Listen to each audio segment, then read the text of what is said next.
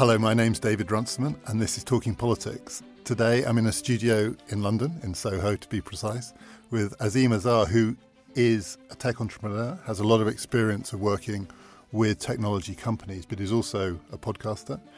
And he writes the Exponential View newsletter, which is the go-to place to think about the future. And we're going to be talking about his predictions for what's going to happen in the next decade. Talking Politics is brought to you in partnership with the London Review of Books.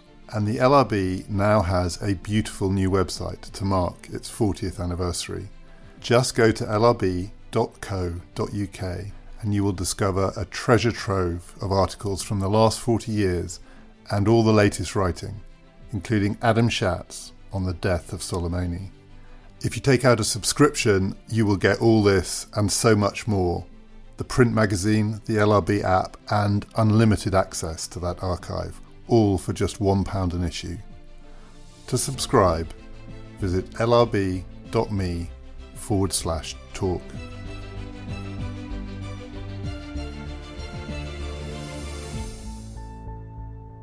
This is the first of two conversations that I'm recording with Azeem, and the other one is going to go out on his podcast, the Exponential View podcast, and we will tell you how to find that at the end. You have 10 predictions for what the world might be like in 2030. They're pretty broad, but they're also, in their way, quite specific. Central to them is the thought that this is going to be the decade where climate change dominates our experience of politics, among many other things. I think it's fair to say you are relatively optimistic about some of it, though you preface your predictions by saying if there is a climate catastrophe, which there could be, a lot of this goes into reverse. Right. So there are events, and no one should predict events. Mm-hmm. Fool's game. Yes. So there could be climate events. I mean, Australian politics is a good example of how dangerous it is not to think that something could upend everything. But looking at the trends, you are quite optimistic both about the capacity of entrepreneurs, particularly entrepreneurs from the tech sector, getting a grip on this problem. And you're also, and you'll tell me if I'm wrong about this, you're broadly optimistic about the heavy lifting capacity of the state to do some of the deep background work that's required, including some of the deep research required to get a grip on this problem, and that there could be coordinated action. Now, I get your optimism. I'm going to tell you in a minute why I still think it might not work. Right. But am I right to say it's a broadly optimistic vision? I think we can be optimistic about having a path that might get us to resolving some of the climate issues. There are three dimensions to it. The first is the underlying technologies are getting cheaper and cheaper and cheaper, and they're doing so far faster than the best forecasters predicted even 5 years ago, let alone 20 years ago. So whether it's the efficiency of solar cells or the cost to store energy in lithium-ion batteries, we're doing better than we expected. The second thing is that there's a whole raft of technology entrepreneurs, people who understand how to build things that haven't been built before and build them quickly, whether it's a Facebook or a Snapchat or an Amazon, who are starting to see this as their calling. How can we apply our skills, for better or worse, that created these huge internet companies into quickly scaling up things that might help us mitigate climate change?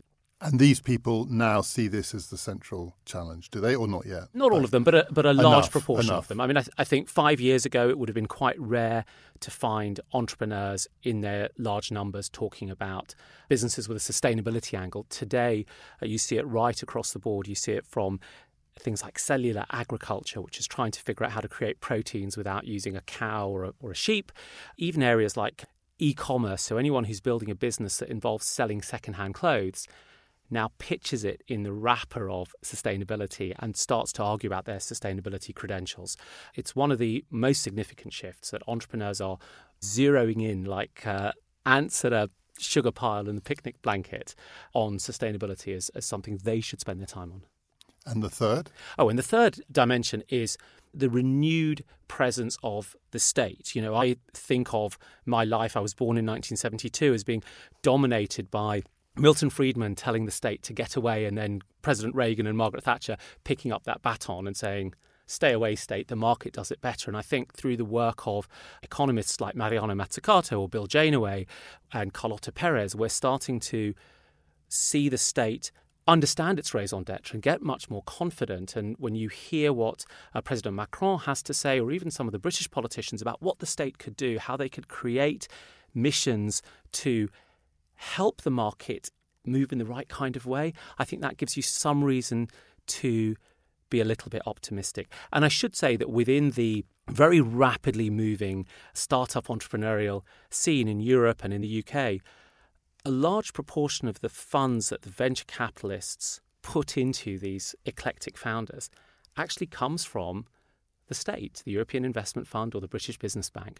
So the state is present, and I think they're starting to get some kind of a useful framework and some champions in the form of these public intellectuals to say, listen, you need a seat at the table and you can help shape some of this. So I suppose the reason that I think that all three of them, well, the first is definitely true. So that's 10 years ago's predictions turning out not to be even close to being fast enough to the pace of change and progress, let's call it progress. But the second and the third, the capacity of tech entrepreneurs and other people with that mindset to tackle this problem, and then the role of the state becoming something that is more broadly accepted, at least among the public intellectuals. There still seems to me, if you think about the next 10 years, a likely mismatch with the politics. So each of these things is at one remove from the most visible manifestations, both of our politics and of the climate crisis. You know, Australia is where it's happening at the moment, but it could happen anywhere. And there's a time lag here. Even the tech people are used to doing these things quickly. Given the nature of the problem and the lag in the problem, I mean, the build-up is going to increase over this decade. It's very unlikely, even if we adopt the new green technologies, that carbon emissions will be down in 2030 to the point where we think we've got this problem licked. And the state, even if it plays this role, it's not visible in its public-facing political activities. Both of these things are happening to the side or behind what most people experience as politics. And our politics is fractious and polarized, including around climate. So if you look at that 10-year story and say we really make progress in the ways that you say, the state does the heavy lifting, the tech people do the nimble stuff, the politics could still get worse. In fact, I think the politics probably is going to get worse before it gets better. I agree with you. I'm smiling because, of course, I was a little bit optimistic in what I described. But I completely agree with you. The politics could very well get in the way. The cultural dimension to our politics now, which is this nasty cleavage, the somewheres and the anywheres, or however we want to create that dichotomy, the people who are going to go off and build these things, these entrepreneurs, they come from a particular tribe that self-identifies across borders. At a time when states and nations are starting to say borders are what matter, borders are what bring us together. And so these people are predominantly, in my experience in the UK, Remainers. They were not Leavers, couldn't really find any. And so they're already, in some sense, standing on the wrong side of where the politics has headed. And then you've got this question around how rapidly do these changes need to take place? And how do you get populations to accept these changes? We're recording in January, and it's Veganuary, which means vegan January, I guess. It's much easier to get a 20-year-old to buy into Veganuary than it is to get a 70-year-old to do so. And so we're left in this gap, this divergence between where these activities will take place and actually where most voters live, and where most voters emotionally and intellectually live is where the parties and the politicians will tend to skate. And so I think there are reasons to say, listen, the politics will get much, much more complicated, and we have to be really careful in thinking that we're just going to throw this at some bright young bucks and they'll solve the problem for us. So we're going to come on to a second to what I think of as the Dominic Cummings agenda, which is part of this whole intellectual space, but he's doing it now as politics. He was doing it as a blogger, right. And now he's running the country. So it's an interesting experiment. You talked about people like Mariana Mazzucato, Bill Janaway. They're essentially telling historical stories where if you take a step back and look at the last 100, 150 years of quote-unquote progress, you see the crucial role that the entrepreneurial state, I think of it as the heavy lifting state, the state that can do things that the market can't, including wasting vast amounts of taxpayers' money on things that don't work before stumbling across the thing that does work. But the time lags with that, as with climate is such a nightmarish political problem because of the 20, 30 plus year time lags. But you have the same time lags with that too. The heavy lifting happens, and then 30 years later you get fracking. The heavy lifting happens, and then 30 years later you get the internet and then what can be built off the back of the internet. So the state does this, but the state does not get the political rewards. I mean, the thing that we haven't got is a narrative in our politics now, despite the efforts of people like Mariana Mazzucato or indeed John McDonnell. And it's not just electoral cycles. The time lags are too slow. The state may save us, but not in time for us to recognise it was the state that saved us. And therefore, the people who will say we've saved you are the tech people who are quick and nimble, no doubt building off the work of the state that was done 10, 15, 20 years ago.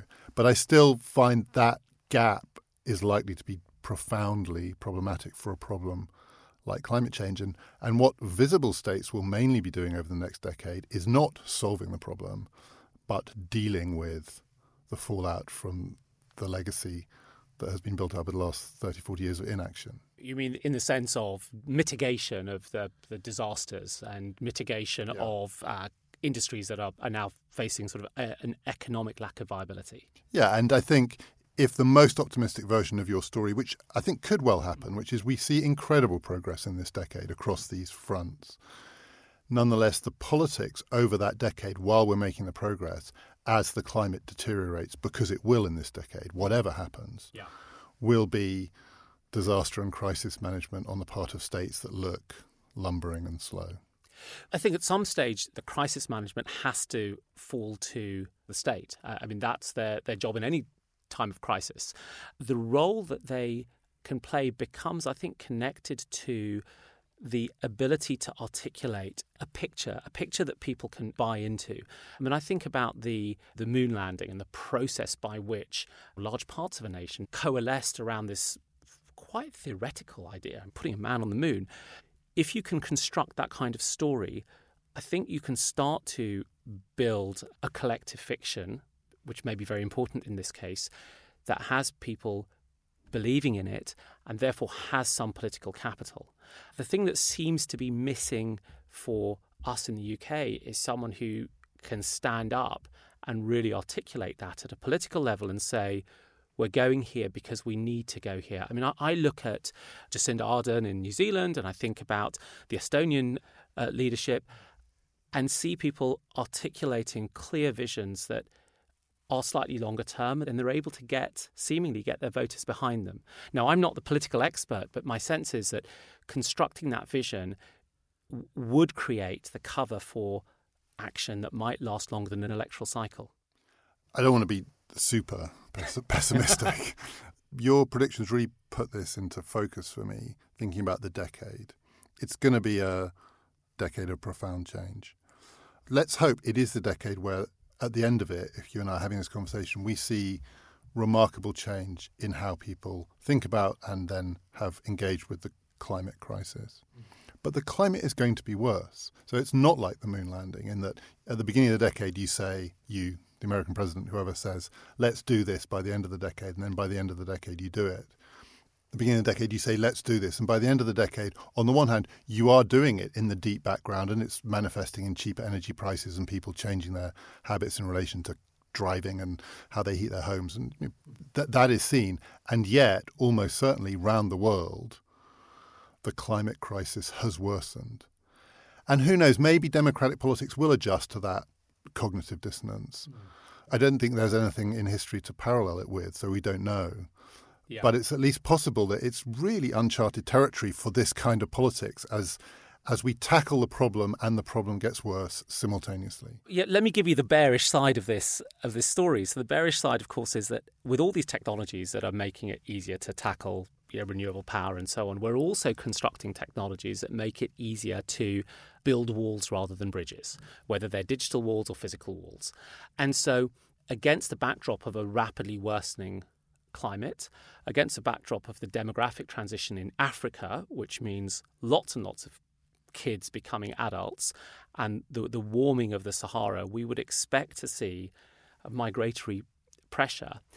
And it's becoming cheaper and easier than ever before to use technology to create physical and virtual walls. Now, a London writer called John Lanchester, who wrote a book called The Wall, where he describes essentially that. He describes a Britain which is surrounded by a very tall granite obsidian black wall that prevents migrants coming in and out. Now, that's an immediate thing that can be built within an electoral cycle. They haven't done as quickly as they might have done in the US, but in the UK, with probably 2 terms of Conservative government coming up, one could imagine policies like that. And the way in which we talk about people who are on boats crossing the North Sea or crossing the Channel has got that negative association. We are pushing a negativity around that language that others them in a particular way.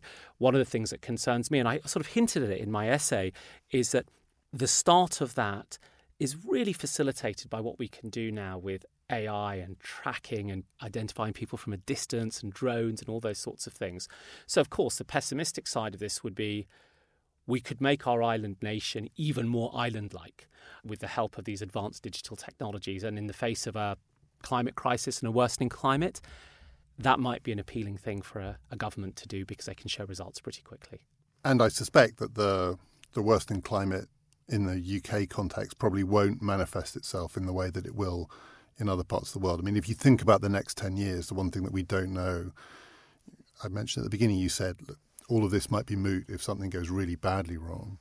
It's impossible to say where the most acute manifestation of the climate crisis is going to happen.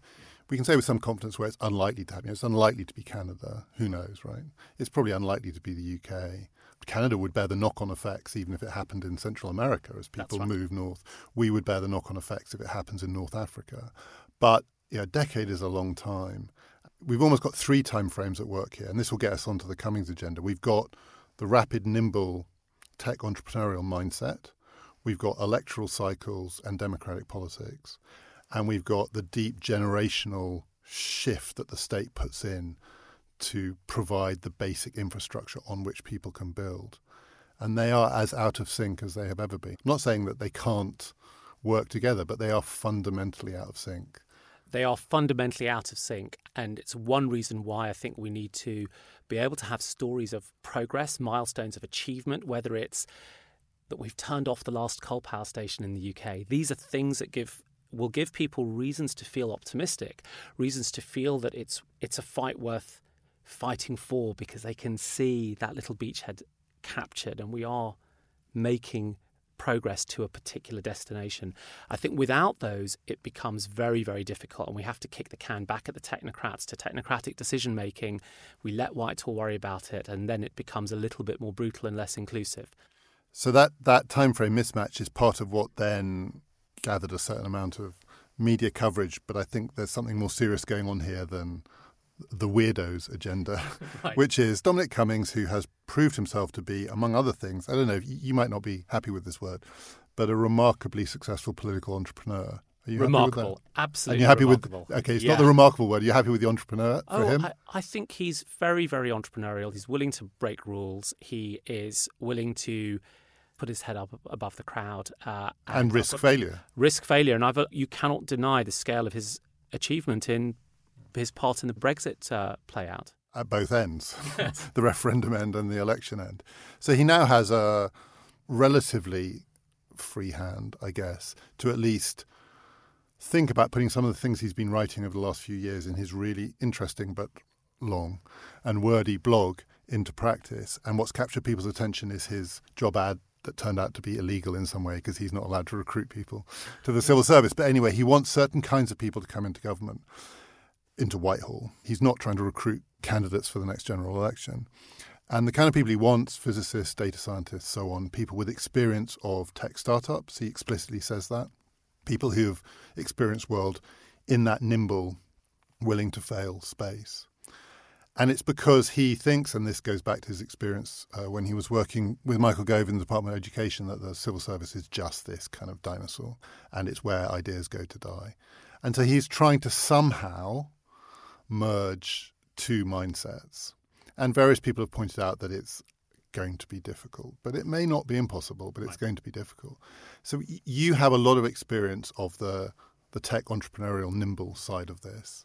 When you think about what it would be to take that mindset and plug it in to a nation-state bureaucracy, how does it look to you? Does it look quixotic or does it look possible? I think he underestimates the scale of the challenge. Technology companies, these fast-growing startups that deliver something that people didn't even know they wanted, are not built by having a couple of data scientists and a couple of women who had physics degrees and put together. There's a whole infrastructure that surrounds them around the expectations of their early customers, their access to finance and to capital, their willingness to tolerate failure. So what you can do with bringing these bright sparks, data scientists and physicists in, is bring some cognitive diversity to your problem solving, which always helps. And as he said, as an Oxbridge humanities graduate, enough of the Oxbridge humanities I want to be the only one who can refer to Thucydides. Yes. That's fine. Yes. And one of the truths about the technology industry is that it is constantly a game of uncertainty. And most technology companies don't succeed, and the people who back them, the venture capitalists, live in a world where if they're doing really well, they're getting about half of their bets right. And so what that means is that you have to accept failure.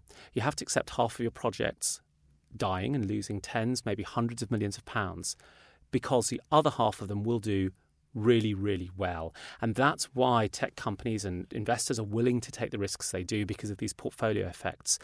The trouble is that government is not allowed to do that. It has to be accountable for its losses and doesn't really get the upside of its gains. And I think that is an issue. I think governments have been really strongly chastised by Reagan and by Thatcher, and we're still living from the spanking they got in the 80s that prevents them taking a few risks. They're measured by their efficiency, their value for money, but innovation is actually the absolute reverse. Even if you're very disciplined about your innovation, which most of the successful technology companies were in their founding, the nature of exploration is that you're going to lose a few guys out of the tent. And if that means millions of pounds in this case. Or billions. Or billions, yes. Talking Politics is brought to you in partnership with the London Review of Books. Selling a little or a lot? Shopify helps you do your thing however you cha-ching. Shopify is the global commerce platform that helps you sell at every stage of your business. From the launch your online shop stage to the first real-life store stage, all the way to the did we just hit a million orders stage.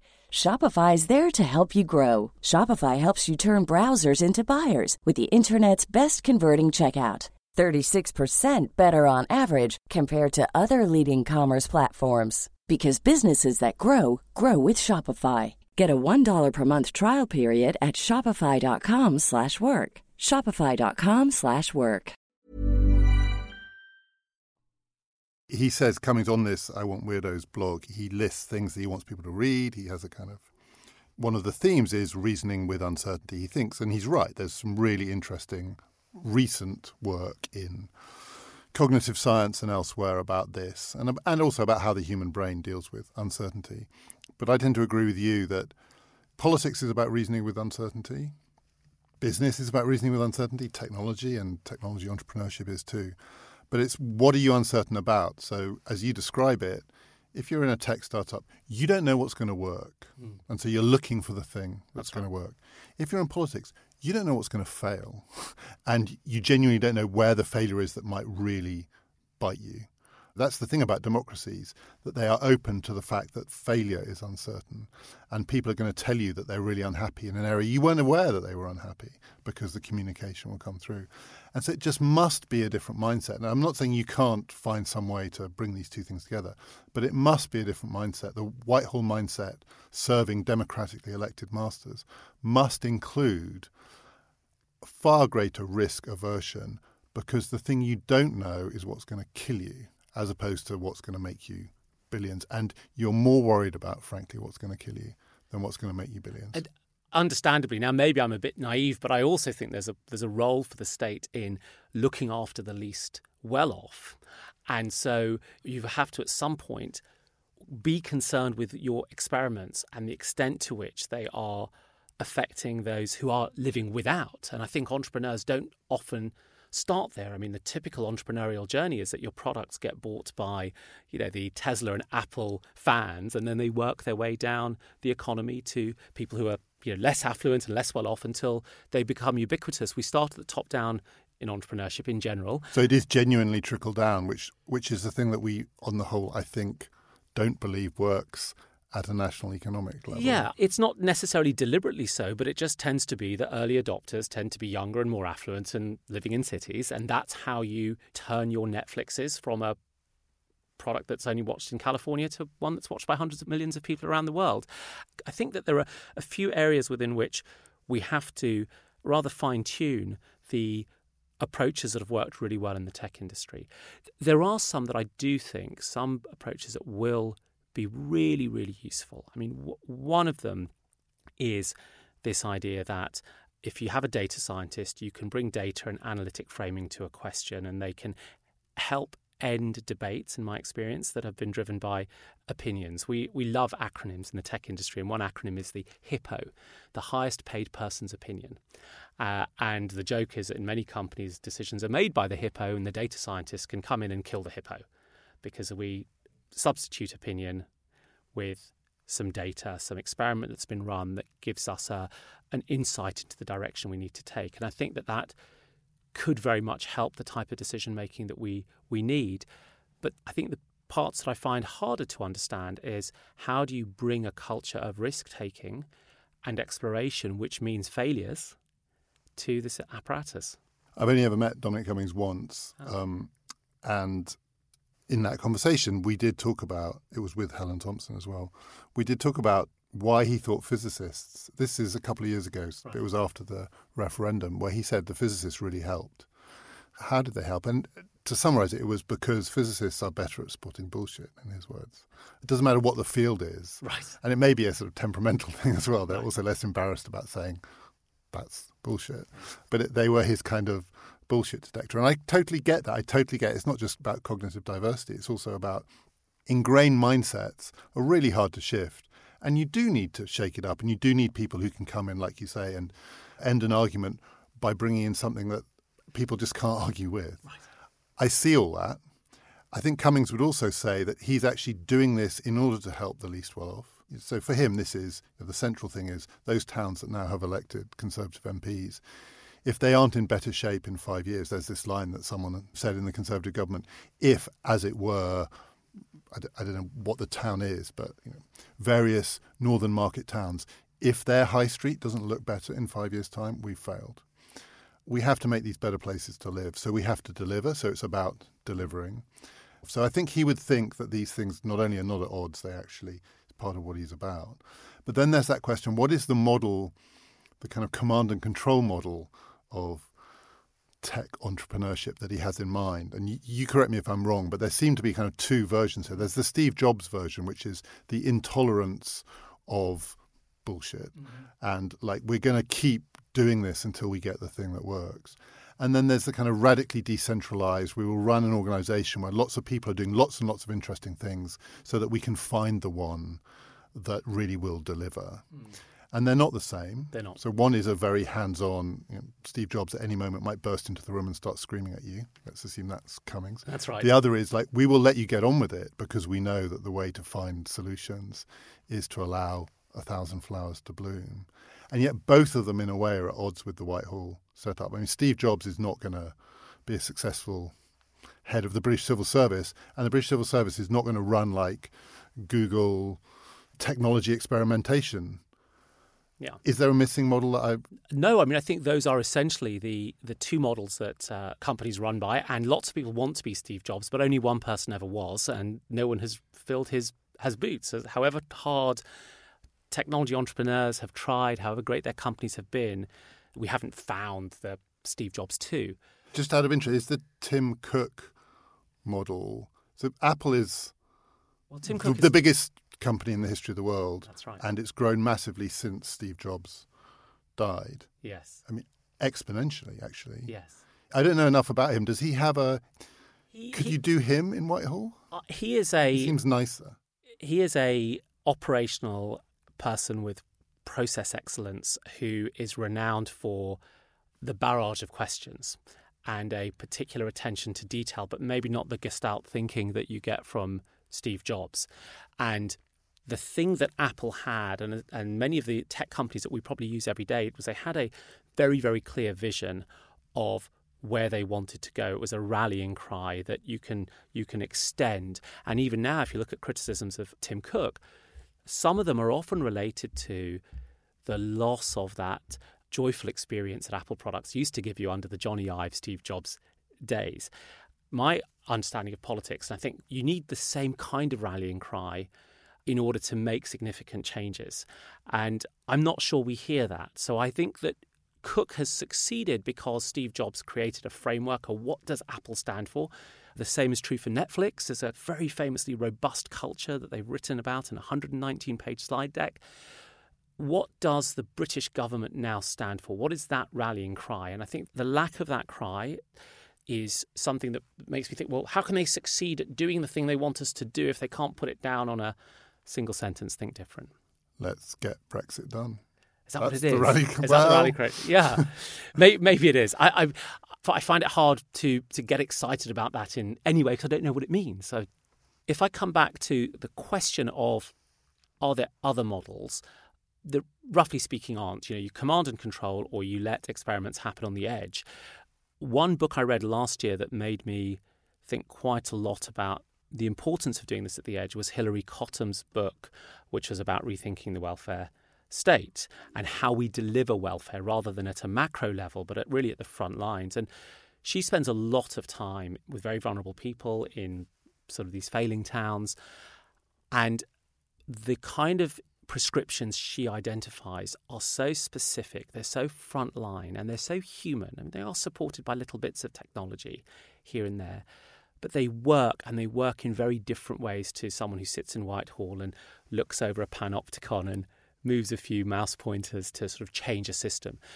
I read that book and I thought, well, this is a book that Whitehall needs to read, and they need to think about how they deliver services this way. I didn't get that kind of thinking in the Cummings blog. I got a much more of a technocratic view that said the technology allows us to control our economies and our outcomes far better than we ever have done before, so we better get bright technologists in who can make that happen. On those two models of how you might run a successful tech startup and turn it into a global monolith, the language that we use to describe them is sometimes political in that Steve Jobs is a tyrant. I mean, it was a tyrannical style. I think he might even accept it himself. Right. And then the other model is broadly anarchic. At some level, it's anarchic. I mean, the point about it is that it is really as unconstrained as possible within the limits. And democratic politics is, by definition, neither of those two things. So it's not tyrannical and it's not anarchic.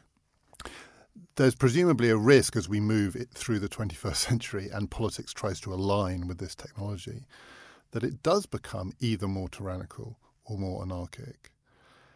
On the tyrannical side, there are non-democratic governments trying to do what Cummings wants to do and make government much more efficient, deliver better, use data and data science to produce the outcomes that their populations want. The Chinese government one, but not the only one. Mm-hmm. I mean, this is a question that takes you beyond 2030. But do you have any concern, or maybe it's not even concern, that the broader trend of the marrying of a tech mindset with a political challenge is away from democratic politics? I read your great book last year, and it made me feel very somber about democracy. And now that I look at the technologies that are coming to bear, I do see that they provide so many opportunities for anti-democratic affordances, a sort of authoritarianism. You've described China.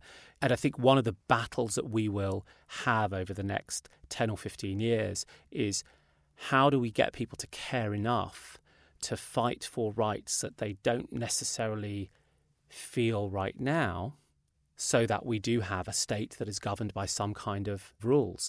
So those rights include things like the right to be manipulated or not by algorithmic nudges delivered across every single platform, the right to some degree of due process when it comes to accessing facial recognition. There's a whole set of rights that we don't yet have because the technology has raced upon us that we now need to care enough about to fight for through the mechanisms that are available to us. If we don't do that, then my sense would be that the state will find it very tempting to use these technologies as methods of control and methods of investigation. I mean, there are very few cases where a state could prosecute with a particular type of technology that they haven't overstepped their remit, whether it's the local council using CCTV footage to figure out people who are getting disability benefits wrongly, or whether it's unauthorised wiretapping of large numbers of citizens. States, like other powerful institutions, tend to overstep the mark a little bit. And we do have, I think, a fight on our hands to go out and say, listen, what kind of society do we want? What kind of rights do we need to have? And how are we going to make that happen? I'm not sure whether anyone's going to care enough outside of, a few activists, unfortunately. So again, to give this a broad historical frame, because we'll tweet the link to your predictions. They're really interesting and really challenging. And they are a mix of optimistic and pessimistic. But you frame it yourself against, as you say, I'm a bit older than you, so I'm going to flatter myself, your and my lifetime story, which is the living in, for want of a better word, the neoliberal world. There's also this kind of rumbling in the background that you hear from people on the left that maybe this technology will allow us to go back. And the thing that will allow us to go back to is the thing that Hayek and Friedman killed, which is planning. People write a lot now about Allende's experiments in Chile before Pinochet came and killed it all, literally and metaphorically, with new technology that would allow a kind of planned Marxist economy. Unfortunately, in 1972, the technology wasn't up to it. Right. But what if it were up to it today? And you start to hear the rumblings of that thought, that we could actually bracket the neoliberal experiment by going back to the thing that was impossible in the 20th century and might be possible in the 21st, which is the man, the woman, the person in Whitehall genuinely knowing best. I mean, having a kind of panoptic oversight. It sounds a bit dystopian, but it's also, if your political mindset is that way, potentially a liberation, because it is the thing that you've always dreamed of, which is the ability genuinely to manage an economy. Yes. Now, you're not going to hear that in Silicon Valley. You're not going to hear it from people who have grown up not just with a kind of neoliberal mindset, but with an entrepreneurial mindset. But you do increasingly hear it from people who are looking for the next big thing. I tend not to think about returns to, because I think we're inspired by what may have happened in the past, but so many of the other conditions are different when we get to them in the future that that's only ever an inspiration. And I'm slightly caricaturing it. I don't think anyone who's advocating automated luxury communism, whatever, actually wants to do it like they might have done it in Chile in 1972. But so outside of the technology, one significant thing that has changed is that we now have such a strong body of academic work that says the theoretical underpinnings of neoliberalism are hokey. They don't stand up to examination. And we now have much better ideas about people's own individual preferences, how they make decisions under certainty, how markets work, how rapidly capture can emerge, whether or not trickle-down works. I mean, you talked about Chile. I mean, Chile is a poster boy for the neoliberal, but sort of Friedman-esque. Poster boy for the Chicago boys. For the Chicago boys, that's right. There is now an increasing body of economic theory that is more resilient than the very quick and dirties we use to build neoliberalism. And I think that's quite important because it creates a framing within which we can look at these questions. I think it will be tempting for people to say, can we turn on a panopticon? So much so that when I reread Brave New World over Christmas to get a flavour for all of this. The truth is, I think we're already starting to get there. So when I started working in 1994, companies had inventories. They had warehouses. You'd buy a product that had been sitting on a shelf somewhere in a warehouse out of town for 3 months, and they'd get it for you the next day.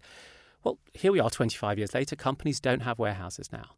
Their warehouse is a digital record. The product is produced on demand, and it's popped into a supply chain that gets to us within 24 hours. And that is a significant shift from the old way of doing things where we didn't have the information to hand. So I think we've already started to march into a world where we're seeing some of the benefits of that kind of knowledge. It's not quite a panopticon because it lives in lots of different places, in Amazon and Google search terms, in the warehouse and inventory and supply chains of many, many different companies around the world.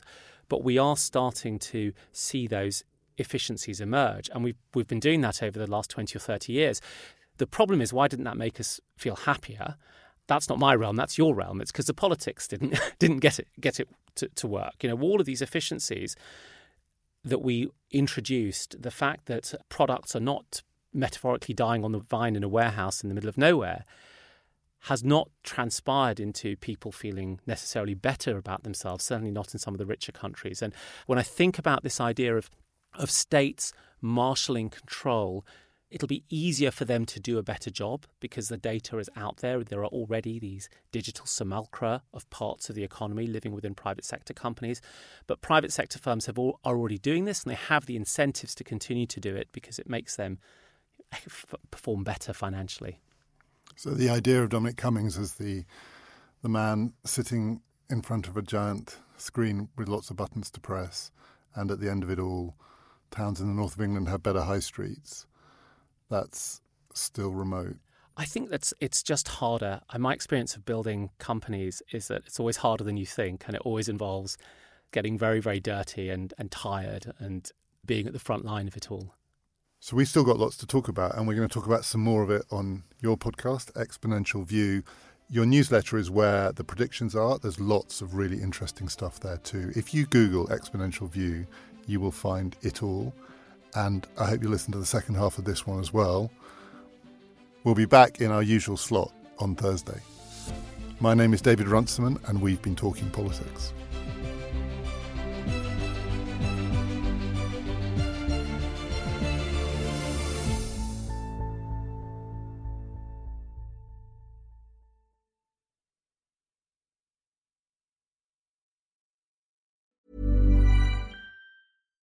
This is the story of the one. As a maintenance engineer, he hears things differently. To the untrained ear, everything on his shop floor might sound fine, but he can hear gears grinding or a belt slipping.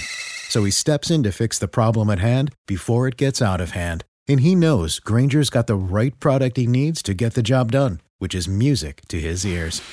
Call, click Grainger.com, or just stop by. Grainger, for the ones who get it done. Acast powers the world's best podcasts. Here's a show that we recommend. Hi, I'm Jessie Cruikshank. Jessie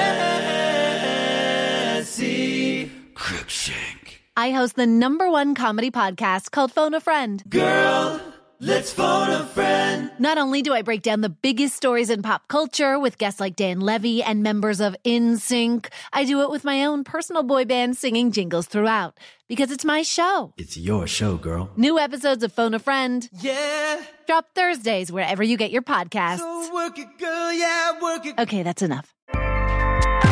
Acast helps creators launch, grow, and monetize their podcasts everywhere. Acast.com.